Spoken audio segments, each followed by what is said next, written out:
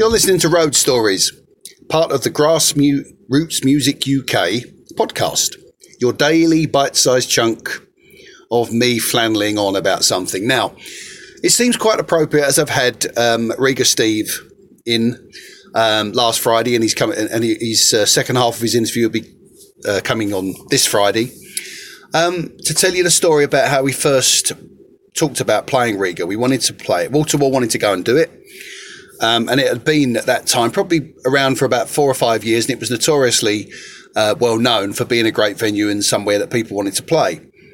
And we talked about it, and I said, yeah, let's go. And our bass player, Nick, lived in Southend. It was more Shoebury-Ness way. Steve and I were in Basildon. So we drove up, and on the way I had to get petrol. So on the way to Nick's, we stopped to get petrol, and I bought myself a chocolate milkshake, which ended up being pretty horrible. And I went to throw it out the window. Not the bottle, people always get rid of your rubbish, but I went to pour the milkshake out the window, and the wind blew all the chocolate milkshake back all over my white shirt. So when I got to Nick's house, I said, I'm sorry, mate. His dad, Reg, found an old jumper for me. So there, wear one of my jumpers. So I turn up at Riga in a borrowed jumper and a pair of jeans to watch the band that was on. I forget the name of the band. But we got talking to Dave and to Steve and said we wanted to play it. And I think I'd already rang one of them and said we wanted to. We're going to pop down. And they very kindly gave us a chance, gave us an opportunity, and we sold some tickets for it. And we went and played. There was a couple of photos of that online. And it wasn't a bad gig at all. We didn't do too badly. We didn't sell it out as much as we'd have liked to. We had a fairly big following at that time, but sometimes it doesn't happen. Sometimes people like to see you in their venues and like to see you where they've seen you before and don't like to change much. And it wasn't a memorable gig for us in as much as numbers through the door, but it was lovely to do somewhere where in those days it was quite rare for somebody to do the sound for you.